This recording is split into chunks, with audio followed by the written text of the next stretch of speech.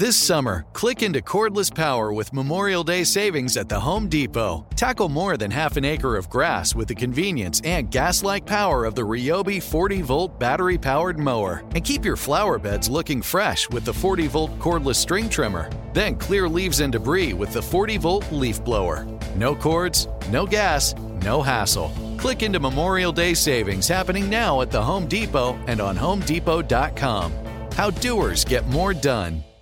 When you buy Kroger brand products, you feel like you're winning. That's because they offer proven quality at lower than low prices. In fact, we guarantee that you and your family will love how Kroger brand products taste, or you get your money back. So next time you're shopping for the family, look for delicious Kroger brand products, because they'll make you all feel like you're winning. Shop now, in-store, or online.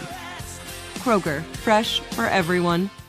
What do the most successful growing businesses have in common? They're working together in Slack. Slack is where work happens with all your people, data, and information in one AI-powered place. Grow your business in Slack. Visit slack.com to get started. Welcome to Car Stuff, a production of iHeartRadio's How Stuff Works.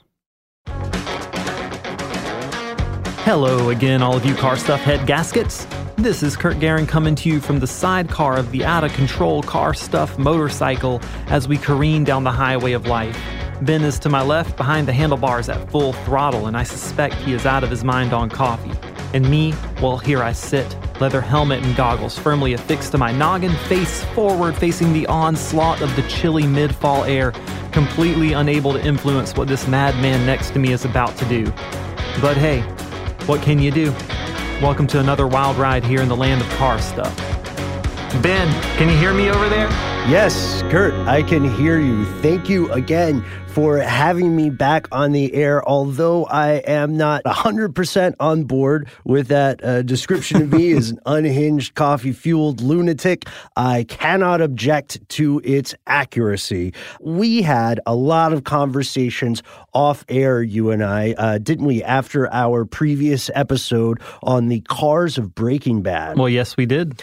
We talked about, we really took some pot shots at the poor old Pontiac Aztec in particular.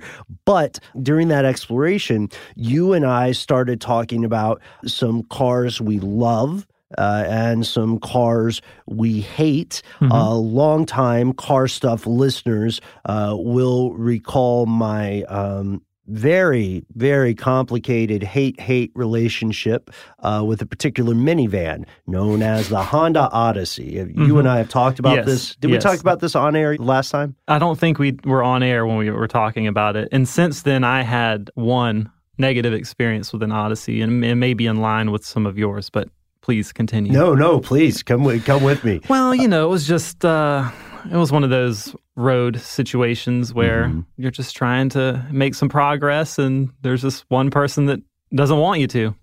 So, and they just happen to be in a Honda Odyssey. You know what happened? The word's out. They know that you and I work together now. I'm telling you, there's a vast and insidious conspiracy.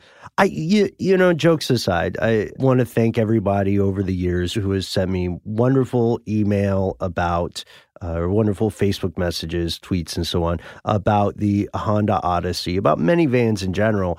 And there's a very weird commercial that some of your coworkers and I filmed a while back about minivans. I've got to send you, or maybe we can post it on Car Stuff's Facebook page too.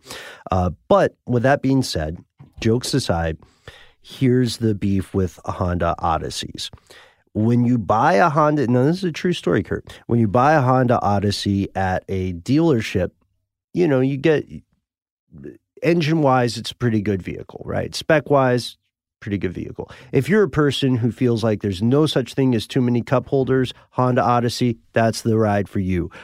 But if you have a problem with the price point or something like that, the dealer takes you into a back room and they say, hey, we're going to give you a discount on this van so long as you let us install this one extra feature.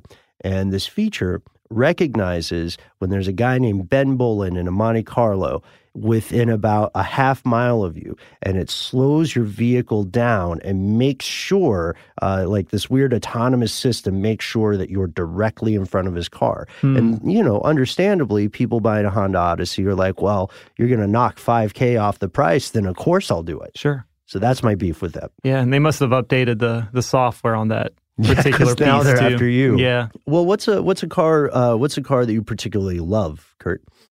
Well, off the top of my head, an El Camino comes to mind. You've hit upon the topic of today's episode. So behind the scenes, this is a weird one. Behind the scenes, when you and I were working on our previous episode on the Cars of Breaking Bad, we also talked about the spin-off film to Breaking Bad that came out called El Camino. And at some point, I don't know if we ever mentioned this on air, man, but at some point we were both baffled that there'd never been a Car Stuff episode on El Camino, or as we call it here in the U.S., the El Camino, which should be hilarious to anyone who speaks a lick of Spanish, because what we're saying is the road. It's like saying ATM machine or VIN number, right? Vehicle identification number. The El Camino, man, by the way, I'm going to continue calling it the El Camino for the entire time. The El Camino is a fascinating vehicle. It's sometimes like it's like a platypus of the road. You know what I mean? Yeah. It's not quite fish. It's not quite foul. It's something different, something unique, a mixtape. And you and I have some personal stories about the El Camino, but I have the following proposition. Why don't we start with the origin story of the actual vehicle, which may surprise some people. Some 80s babies may be surprised how old this vehicle actually is. El Camino was introduced, the first generation was introduced in 1959. It was basically a response to Ford's Ranchero.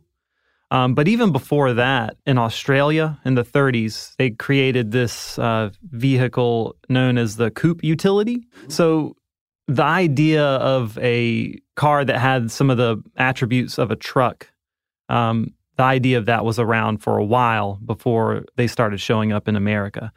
And even in the early 50s, Chevy and Ford made light-duty trucks. Like the Chevy made a truck called the Task Force. It was a light-duty pickup truck. But the El Camino brought in some of that, I guess, the elegant lines of the late 50s and early 60s, the chrome trim, some of the more visually appealing aspects of the sedans at the time. Yeah, you can look at some pictures of the first generation El Caminos, and you can clearly see the aesthetic you're talking about here, Kurt. I do have to also confess, I have a weakness for those flowing lines, that space age retro futurism so common in Fords and Chevys of the 50s and into the 60s. We do have a previous episode on Car Stuff about utes in Australia and their origin. For anybody who wants to check that out, there's a really cool quote that you found about the ute as well, from like the way it was marketed in Australia, right? Yeah, so it was a farmer's wife in Victoria, Australia. She desired a car that, quote, to go to church in on a Sunday, in which to carry our pigs to market on Mondays. And so that encapsulates the entire concept here. You know what I mean? The idea that instead of buying two separate vehicles for two separate specific tasks, right, you can buy something that fulfills both of those functions. This is a question that we'll come back to, right? Because what we're going to see here is going to be ultimately a battle between some of those functions. Like, is a daily driver or your good-looking car, right, your business car, is that the same thing as your hauler, your work vehicle? The folks who made the Cameo Carrier and the folks who made the El Camino and the folks who made the Utes in general Their answer to that was, yes, it can be the same thing. Forward the future. What a time to be alive. You know what I mean? If you use paper, you're a human. But if you choose paper, you're a papertarian. Someone who lives a paper-based lifestyle because it has a positive impact on the planet. And also because it's the easiest choice you'll make all day. Seriously. It's as easy as reaching for boxed instead of bottled water. It's as easy as opting for beauty products that come in paper packaging. It's as easy as grabbing eggs in a cardboard container. And that's all in one trip to the grocery store, which, if we're being honest, you were planning to go to anyway. But paper isn't just an easy choice. Papertarians know that it's the smart choice, too. Because paper comes from trees, a renewable and sustainably managed resource. And paper products are designed to be recycled. In fact, when you choose products that come in paper-based packaging, those fibers can go on to be recycled up to 7 times. So why wouldn't you go papertarian? I'll wait. Learn more at howlifeunfolds.com/papertarian. You're a growing business, which means you need every spare hour you can find. That's why the most successful growing businesses are working together in Slack. Slack is where work happens, with all your people, data, and information in one AI-powered place. Start a call instantly in huddles and ditch cumbersome calendar invites. Or build an automation with Workflow Builder to take routine tasks off your plate. No coding required. Grow your business in Slack. Visit slack.com to get started. Spring is a time of renewal, so why not refresh your home with a little help from Blinds.com? Blinds.com invented a better way to shop for custom window treatments. There's no pushy salespeople in your home or inflated showroom prices. Free samples, free shipping, and our 100% satisfaction guarantee can put the spring back into your step and into your home, too. Shop Blinds.com now and save up to 45%. Up to 45% off at Blinds.com. Rules and restrictions may apply. So let's dive in a little bit into the first generation of, try not to crack up when I say this, the El Camino, the road. It was based on a station wagon that Chevrolet produced at the time. It was the Brookwood station wagon. So the first generation spanned 2 years, 1959 to 1960. And throughout the generations, by the way, the El Camino, it kind of flip-flops back and forth between car, muscle car, light utility, truck, and it kind of has this funny quest of finding its place where it fits in the car universe, I guess. And maybe ultimately that's why it disappeared, because it was just kind of always that it sat in the middle somewhere between car and truck, obviously, but also between car that you would want to be in every day to a car that you may have had to have another car to seat maybe more than 2 to 3 people, right? If you wanted to. Want them riding in the bed. True, which became unacceptable at some point. I know, for some reason. I don't know when, yeah. Right? Which, you and I both probably grew up in areas where it was completely normal to just hop in the back of the pickup truck, right? Yeah, sometimes. Yeah, for sure. So I like that we're starting with the first generation here, and I like that you mentioned the Ranchero earlier, because the El Camino... That's the last time I'm going to laugh at saying that. The El Camino was a little edgier. It was more stylized. It was hipper than the Ranchero. And when it first came out, it sold more quickly than the Ranchero. Something along the lines of like 22,000 to 14,000. And then it also, while it was clearly based on the Brookwoods wagon, it had some different variants. You had some more options. You could get it with any full-size Chevy drivetrain. It had a single trim level, and then we can dive into the stats a little bit. Let's look at the price point. So the 1960 model, next model year, still has that kind of classic, or what would come to be classic, Bel Air look, right, of the 1959. But how much did it cost? The starting price was around $2,366, and that was with the 6-cylinder engine. You could also get a V8 for around $100 more, which was a 283 cubic inch engine.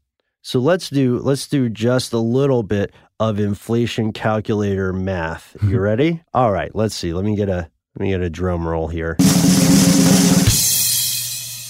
$2,366 in 1960 is equivalent to about $20,071.58 in 2018. So $20,000 functionally. That's nothing to sneeze at. That's definitely an investment, especially when you consider that these weren't super practical for a lot of people in the U.S. Yeah, right? Yeah, for sure. Especially around the time, the baby boomer generation. So you had larger nuclear families after World War II. Right. And you needed space for the kids. And you know, one thing you told me that I thought was very interesting was you said, when I look at the first generation El Camino, I'm also kind of seeing the story about the time, right? Yeah, it seems like when you step back and you look at the El Camino throughout the generations, it directly reflects the time that it was produced. And that kind of sounds obvious. If you look at any car through any generation, you could say that. However, the uniqueness of the El Camino being a car truck kind of makes it, it's just interesting to see what the manufacturer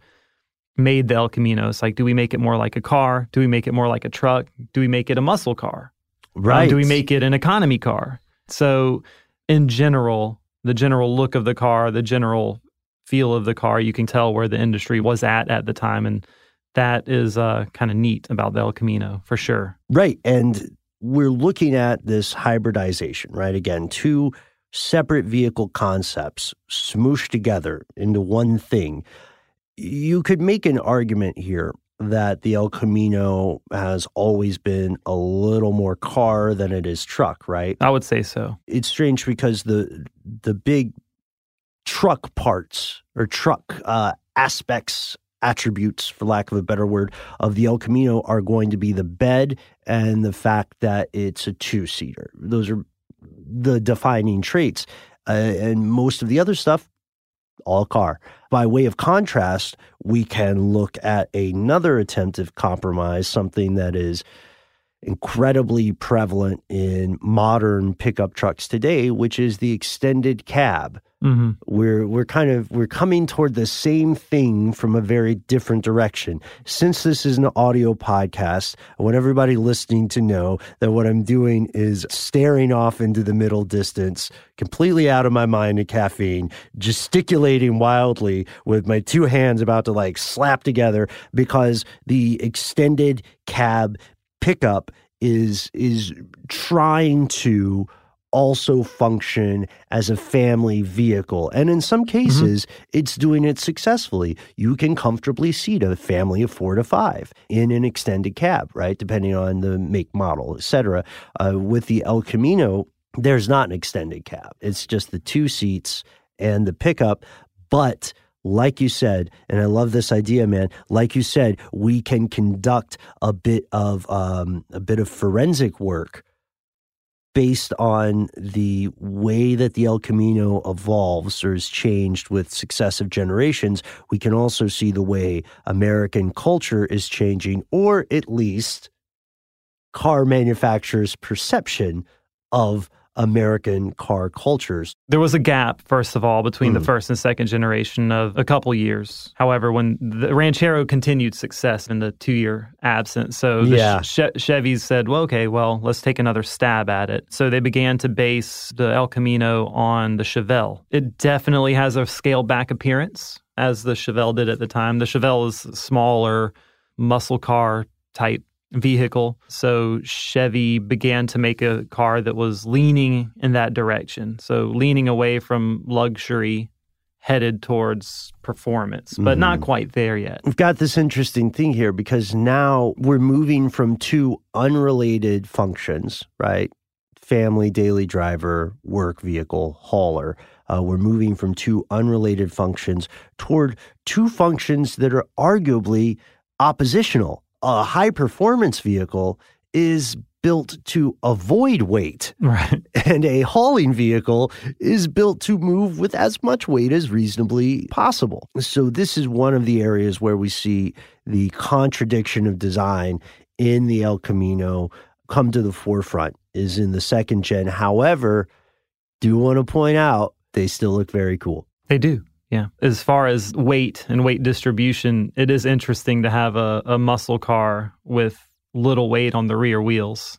Yeah. But I guess you could put some weight back there if you wanted to. Yeah, sure. In 1964, when the second generation was introduced, it was initially introduced with 6-cylinder engine, but very soon after that, they were throwing V8s in there. I think the 327 cubic inch was a V8 engine. Yep. 350 horsepower, so not slack there.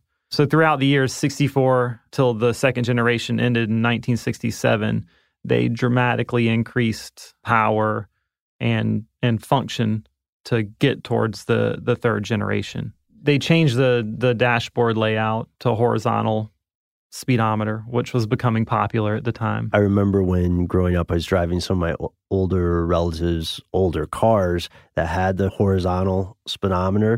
The thing that freaked me out is maybe just the illusion or the spatial reasoning involved. I started thinking less in terms of the numbers and more in terms of where this thing is, right? And like where the indicator is. And that's a terrible way to think about driving, because I'm like, well, as long as it's, as long as it's not all the way to the right, we're fine. We're not really speeding. We're only speeding if it's laying down completely flat on the right. Don't try that at home, kids. In the culmination of the generation in 67, they introduced the collapsible steering column. Disc brakes were now an option. They included an automatic transmission as an option. And they also introduced rear air shocks, which would raise and lower the rear end. We're in this plus, minus, plus, pro, con, pro kind of situation here. Collapsible steering column, great. Disc brakes, thank God. Also, I hope this is not a hot take, but having an automatic on a muscle car, I don't feel like that's the right move, especially considering that's a 1967 automatic. The El Camino at this point is a muscle car that has the handicap of a pickup bed. Now, I'll say it because that's what it is. If you think of a muscle car Mission, it has a handicap. The center cannot hold. This is an unsustainable situation. I don't know. It's interesting because we see from the second generation on that the El Camino does have its own evolution, but it's also following the Chevelle's evolution. A change in the Chevelle affects a change in the El Camino. And this holds true for the third generation, right? Yeah, so third generation ranged from 1968 to 1972. And yeah, the design changed along with the Chevelle options, paralleled the Chevelle's options over the years. This one will be familiar. I mean, this is the muscle car generation. Yeah. These are the years of the muscle car El Camino right here. So the second generation was kind of walking us up to this point. Society was changing. The baby boomer children of the early 50s were starting to drive, and this is what they wanted. And they look mean, too. I like it. This particular generation of El Camino and Chevelle, very beautiful cars. The body style did change between the 1969 and 70 year. Oddly enough, it's the same generation.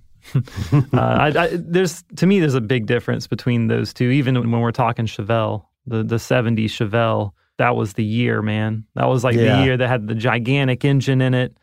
That's the 350 V8, right? Well, it's a 454. Oh, that's right. Yeah, because 350 V8 was 1969. Yeah. Yeah. So they bumped it up 454, 450 horsepower. This is the very end of that muscle car, unrestricted.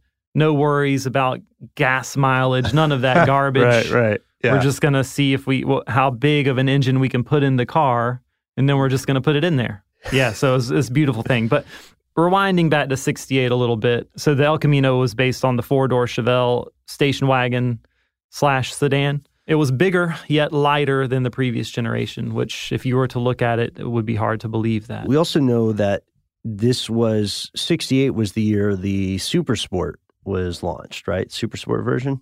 Yeah, so that was a 396 cubic inch El Camino SS. One thing interesting that you pointed out to me here is that there was a noticeable engineering problem or design problem with the 69 model. Yeah, so they put the backup lights, they moved them from the rear bumper up to the bed. So if the tailgate was down, you couldn't see the backup lights. You know, maybe it was on purpose. Maybe they were like, you know what you really need when you're reversing this car?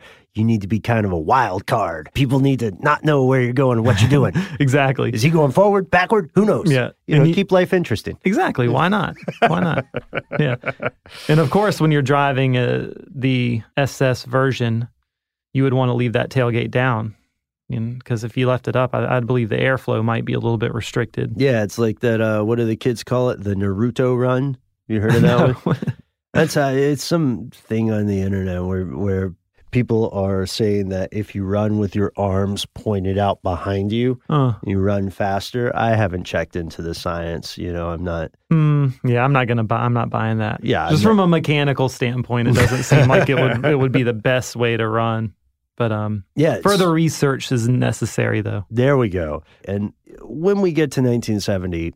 The El Camino, it's bittersweet, right? Because this is, I think we can both agree, this is the apex moment. This is the highest performing El Camino, at least, maybe not in terms of sales, but in terms of its on-the-road abilities. It has some drawbacks, depending on where you put the tailgate. No one knows if you're going to go forward or backward.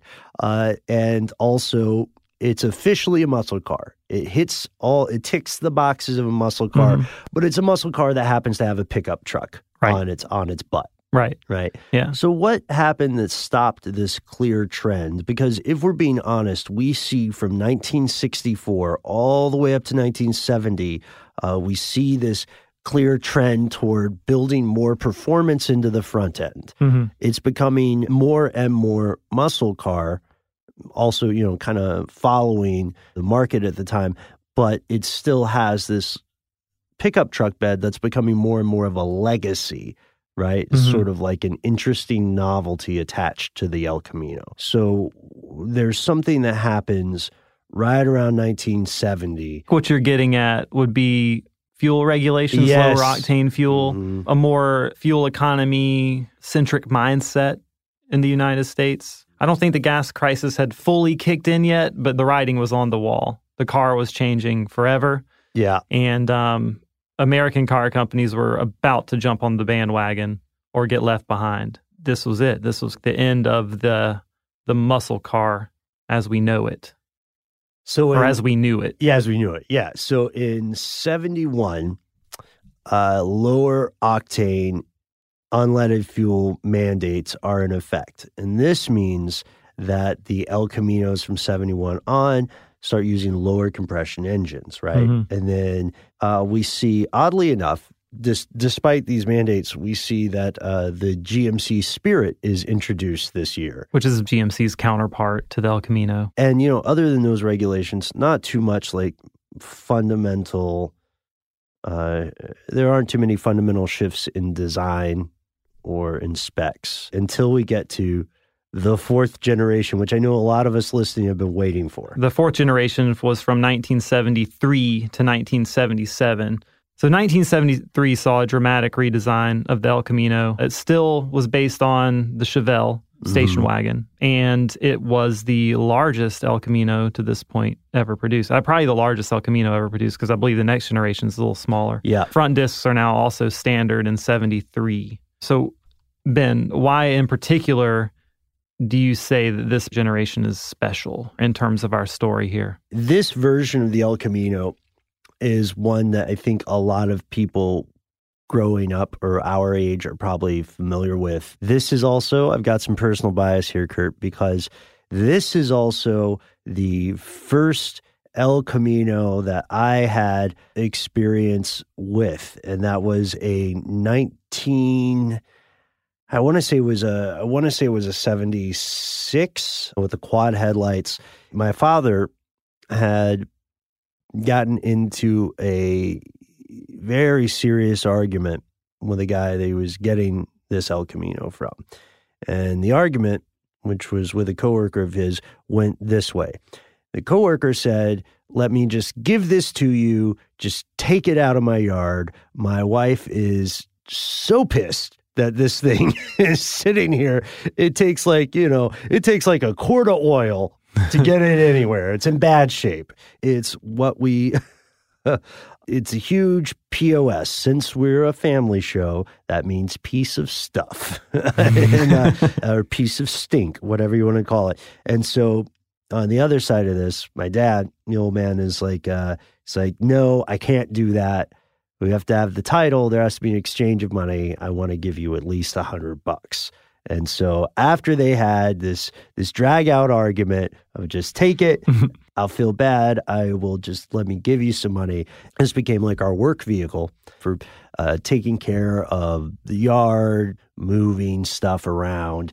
And this thing was in my mind, because it's very old when we got it. This thing was in my mind our Flintstones car, because the shotgun seat had a hole in the undercarriage that had plywood over it. And I kept trying to convince my dad to let me move the plywood, to let you know how old I was at the time, so that I could do the Flintstones. By which, yes, it is as dumb an idea as it sounds today. The idea was, I was like, I'm going to put my feet through it and I'm going to run along with the car. The reason I still have feet today is because, thank God, there was an adult around to convince me. My parents took a very interesting tack with this. They said they didn't try to convince me that I couldn't do it or tell me that I couldn't do it. They did tell me, obviously, but they didn't try to convince me that itself was a bad idea because of the physics involved. Instead, they convinced me, first off, they told me they would, from the era of corporal punishment. So they made it clear there would be consequences if I tried to do this. And then they also got in my head, man, and they convinced me that the Flintstones was a crappy cartoon. And by doing that, they made it uncool for us to want to do this. But this thing had a drinking problem, but with oil. And it was one of those things where we thought, forget Blue Book value, because whenever you're fixing a used car, you always want to compare it to the value of the vehicle, right? Yeah, right. And this thing was scrap metal that happened to be held together by duct tape wire, some prayers to a higher power. Eventually my dad ended up giving it away, but I will always remember that 76 El Camino, because I was certain, I was a kid at the time, but I was certain that when I got to be 16 years old, this would be the car I was going to drive. And I thought I was going to be like hot stuff, at the high school parking lot. Yeah. But you also had some experience growing up with El Caminos, right? I did. I want to rewind though for a second and ask you if there's a story as to why that hole was in the floorboard on the passenger side. It was clearly not an intentionally made hole. It looked kind of like rusted. So rust had gotten to it that quick. You know what? I don't know the story of the Flintstone shotgun hole. You know what? How about this? I will check and get back to everybody on that, because the weirdest things seem normal when you're a kid. Yeah. And looking back in my 30s, I'm thinking, it's unusual for a car to have a hole in the undercarriage like that. Well, did y'all drive it around, other than from here to there around the house? Did y'all drive it out to the store? And like maybe around the block in the community, in the neighborhood. So it wasn't really a daily driver? Home Depot or something. Yeah, no. Very much. Like you would haul sod in it and stuff like that. I feel like those types of cars, people used to have those types of cars. Oh, for sure. And not many people retain a car now just to kind of, do you know what I mean? Yeah, like the car with the hole in the floor. Right. The beater. Yeah, the beater. Yeah. So the era of the beater is kind of over. This is an interesting thing that you bring up, and it touches on a larger concept here. You're right. A lot of people just have a daily driver now, right? Yeah. And I think part of that is because we know that the entry-level price for a new car, don't ever buy a brand new car, by the way. We know the entry-level price for a newer car, just a sedan, not even a bunch of bells and whistles. That price seems to continually rise, And maybe part of it is that we also see more people living in cities. so they're living with less land. I would like to think that the death of the beater has been, the news of the death of the beater, to quote Mark Twain, has been greatly exaggerated. Because in rural areas, in the countryside and stuff, you still need a vehicle like that. You know what I mean? You still have to go off the road. You have to go into a field, or you have to haul some messy, heavy stuff. And what are you going to do? You're going to take the nice car? Are you going to screw up the nice car? That's how I always think of it. I don't have a beater right now.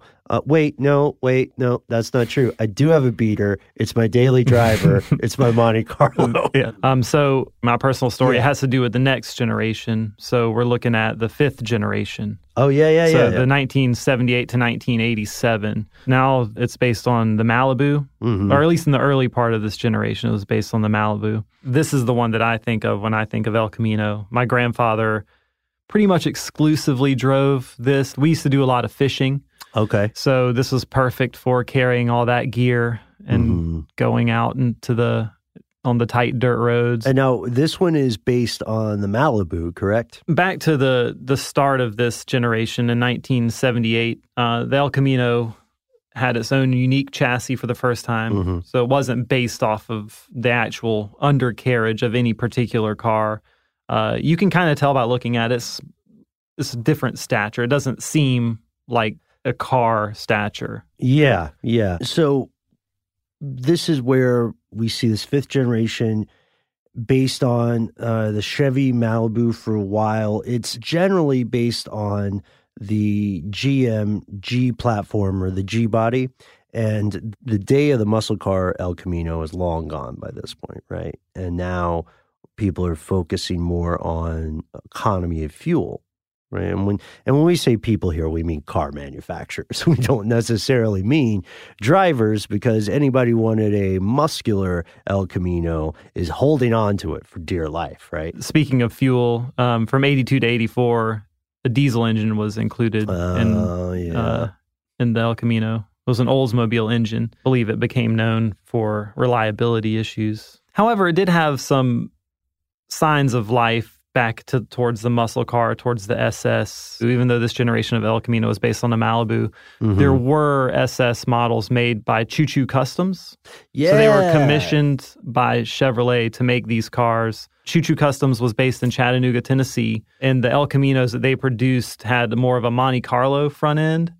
A lot of people may be familiar with this, but it technically is the same body, same generation as the Malibu-based El Camino. It just kind of has a different nose clip on it.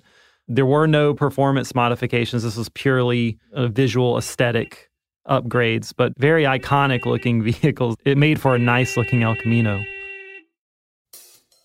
If you use paper, you're a human. But if you choose paper, you're a papertarian. Someone who lives a paper-based lifestyle because it has a positive impact on the planet. And also because it's the easiest choice you'll make all day. Seriously. It's as easy as reaching for boxed instead of bottled water. It's as easy as opting for beauty products that come in paper packaging. It's as easy as grabbing eggs in a cardboard container. And that's all in one trip to the grocery store, which, if we're being honest, you were planning to go to anyway. But paper isn't just an easy choice. Papertarians know that it's the smart choice, too. Because paper comes from trees, a renewable and sustainably managed resource. And paper products are designed to be recycled. In fact, when you choose products that come in paper-based packaging, those fibers can go on to be recycled up to 7 times. So why wouldn't you go papertarian? I'll wait. Learn more at howlifeunfolds.com/papertarian. You're a growing business, which means you need every spare hour you can find. That's why the most successful growing businesses are working together in Slack. Slack is where work happens, with all your people, data, and information in one AI-powered place. Start a call instantly in huddles and ditch cumbersome calendar invites. Or build an automation with Workflow Builder to take routine tasks off your plate. No coding required. Grow your business in Slack. Visit slack.com to get started. Spectrum One is a big deal. You get Spectrum Internet with the most reliable internet speeds, free advanced Wi-Fi for enhanced security and privacy, and a free Spectrum Mobile Unlimited line with nationwide 5G included, all while saving big. For the big speed, big reliability, and big savings you want, get Spectrum One. Just $49.99 a month for 12 months. Visit spectrum.com/big deal for full details. Offer subject to change. Valid for qualified residential customers only. Service not available in all areas. Restrictions apply. On the way to the El Camino's demise, there were a lot of pitches, internal and external, for ideas of resurrecting or reinventing the El Camino. And that makes sense because since its first generation, the El Camino has continually been kind of reinvented as people try to figure out, should this be more truck? Should this be more car? Can we put these two things together in an effective way? So the end of the El Camino era in 87, shortly before that, production was moved to Mexico, so the writing was on the wall there. In the early 80s, the S10 was introduced, so it was filling that small truck category. And then fast forward to the 90s when some of these concepts started showing up, the SUV was starting to creep into the picture then. Ford had the Bronco, and Chevy had the Blazer, and GMC had the Jimmy, and those cars evolved, and really the manufacturers haven't looked back since then. Yeah, you're right. Before the demise of the El Camino, and even after it went to Mexico to die, like Ambrose Bierce, even before that occurred, GM in particular kept reworking ideas for possible resurrections of the El Camino, new iterations thereof, and so on. In 1992, they unveiled this concept car, El Camino. It was more or less a pickup version of the Chevy Lumina. You can imagine how ugly it looked. Just take a second to imagine that, folks. Yes, correct. You win the prize. It was just as ugly as you imagine.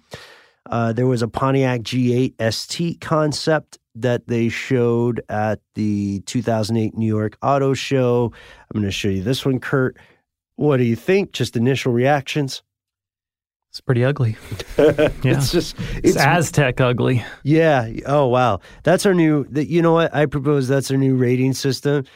If something's especially ugly, it's Aztec ugly. Yeah. It's just it's the platypus problem. It's trying to be two different things at that point. However, I would argue that for a time, during a certain period of the El Camino's rise and its fall, it did somehow, maybe not 100%, but somehow it kind of like 70 to 80% nailed what it was trying to do.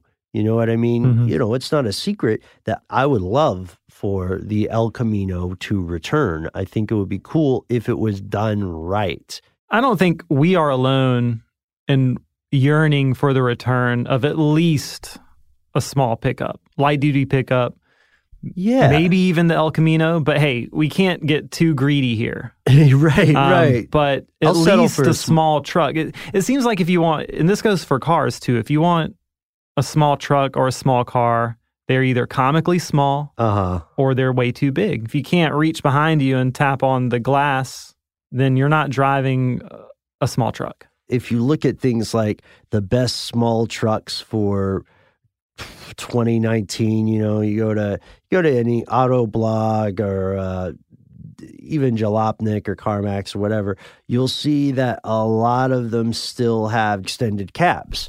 Having an extended cab, to me, does not make it a small truck. We are seeing this trend, and it happened with the Mini Cooper as well. We're seeing this trend toward bigger and bigger things. There's this mission creep in the footprint of a vehicle. I am not in any way, shape, or form saying that there's something wrong with big vehicles. You need vehicles with that horsepower, with that firepower sometimes.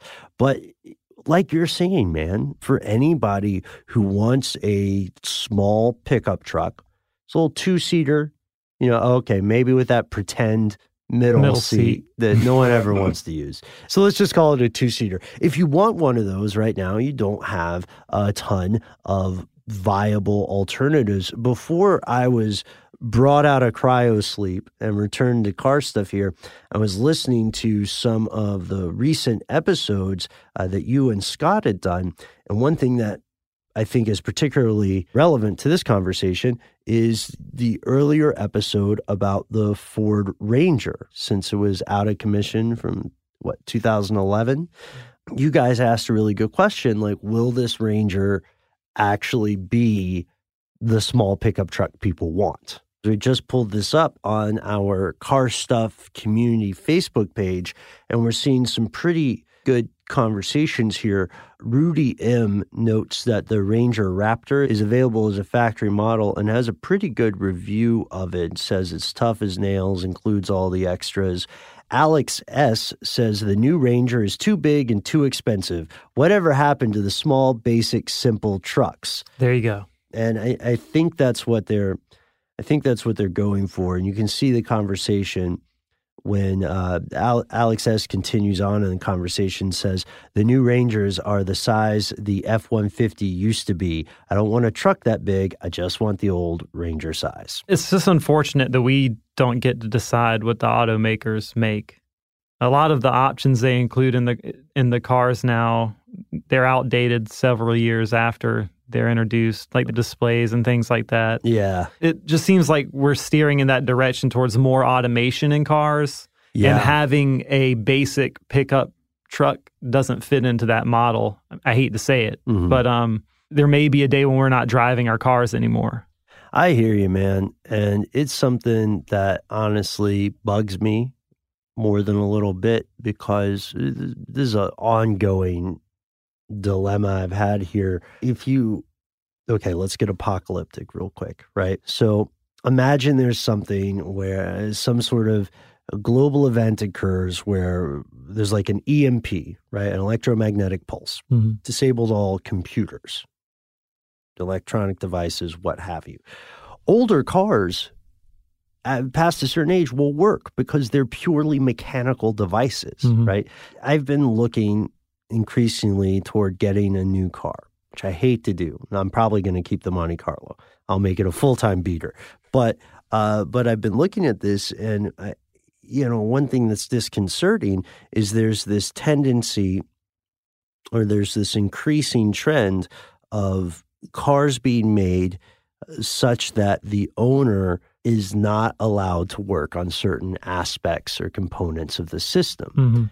And to me, that shows us that is just one aspect of our society's increasing move away from an ownership society toward a service society. Technology's like that already. Computers are becoming where you can't replace components anymore. Everything's affixed to this circuit board, basically. Right. So yeah, cars are going that way too. In the design of the vehicle, they can say it performs a certain way. It gets this kind of gas mileage, and they can regulate certain components of the car just to last longer. I mean, a lot of it is for our own good. True. But it does restrict, it restricts a lot of the things you can do, a lot of the modifications that you can do. Yeah, exactly. I never thought it would be a hot take to say, I think that when you buy something, you should own it, and you should be able to do what you want with it.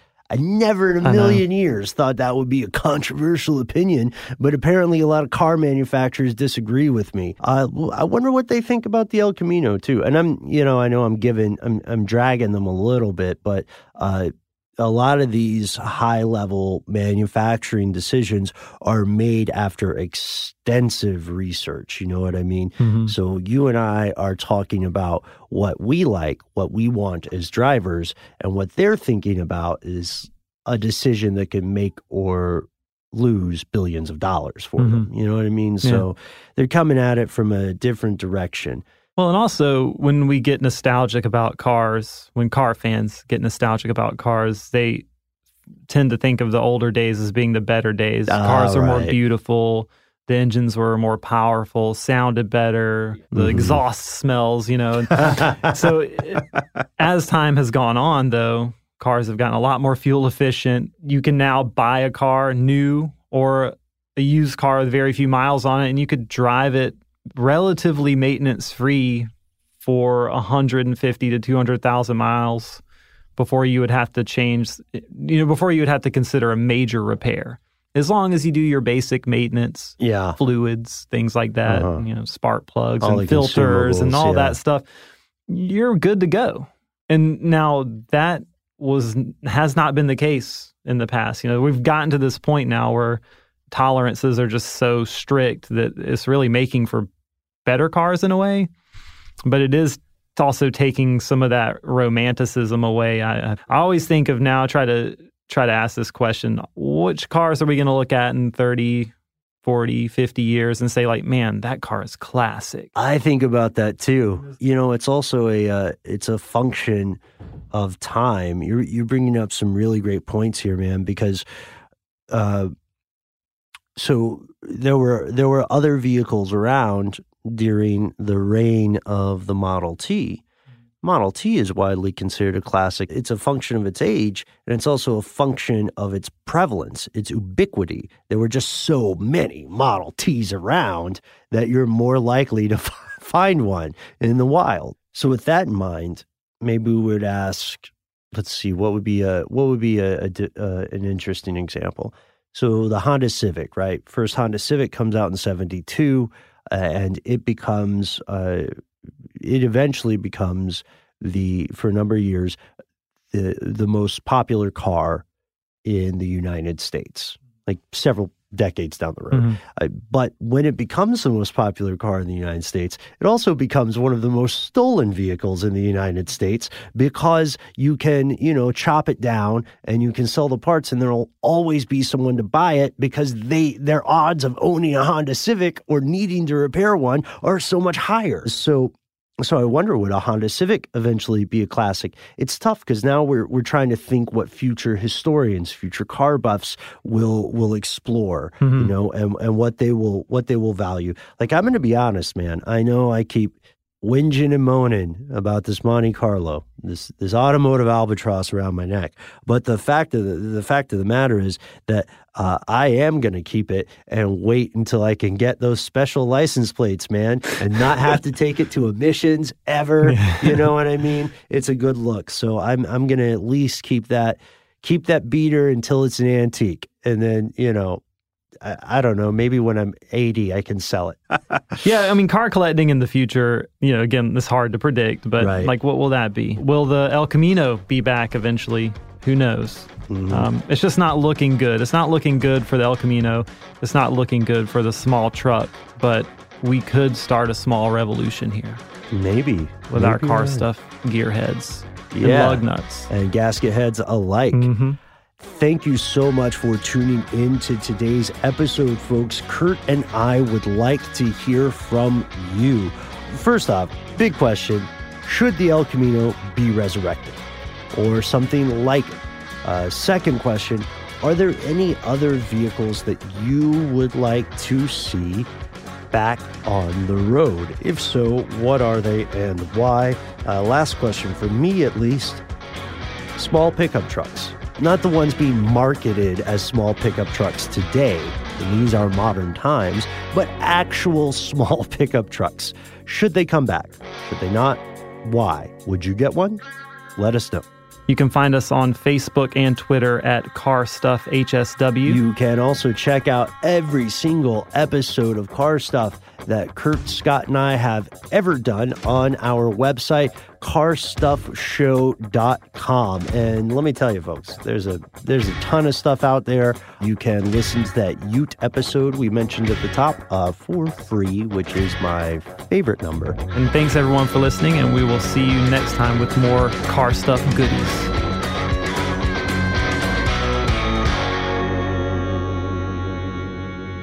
Car Stuff is a production of iHeartRadio's How Stuff Works. For more podcasts from iHeartRadio, visit the iHeartRadio app, Apple Podcasts, or wherever you listen to your favorite shows.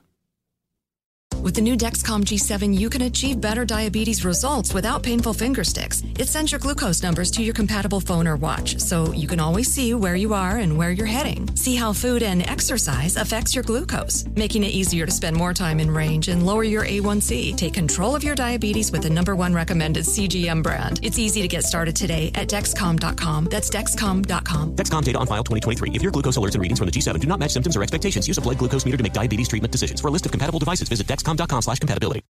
This summer, click into cordless power with Memorial Day savings at the Home Depot. Tackle more than half an acre of grass with the convenience and gas-like power of the Ryobi 40-volt battery-powered mower. And keep your flower beds looking fresh with the 40-volt cordless string trimmer. Then clear leaves and debris with the 40-volt leaf blower. No cords, no gas, no hassle. Click into Memorial Day savings happening now at the Home Depot and on HomeDepot.com.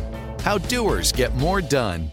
What's up, y'all? Janice Torres here. And I'm Austin Hankwitz. We're the hosts of Mind the Business, Small Business Success Stories, a podcast presented by iHeartRadio's Ruby Studios and Intuit QuickBooks. Join us as we speak with small business owners about the tools they use to turn their ideas into success. From finding that initial spark of entrepreneurship to organizing payments and invoices, we've got you covered. So follow and listen to Mind the Business, Small Business Success Stories on the iHeartRadio app or wherever you get your podcasts.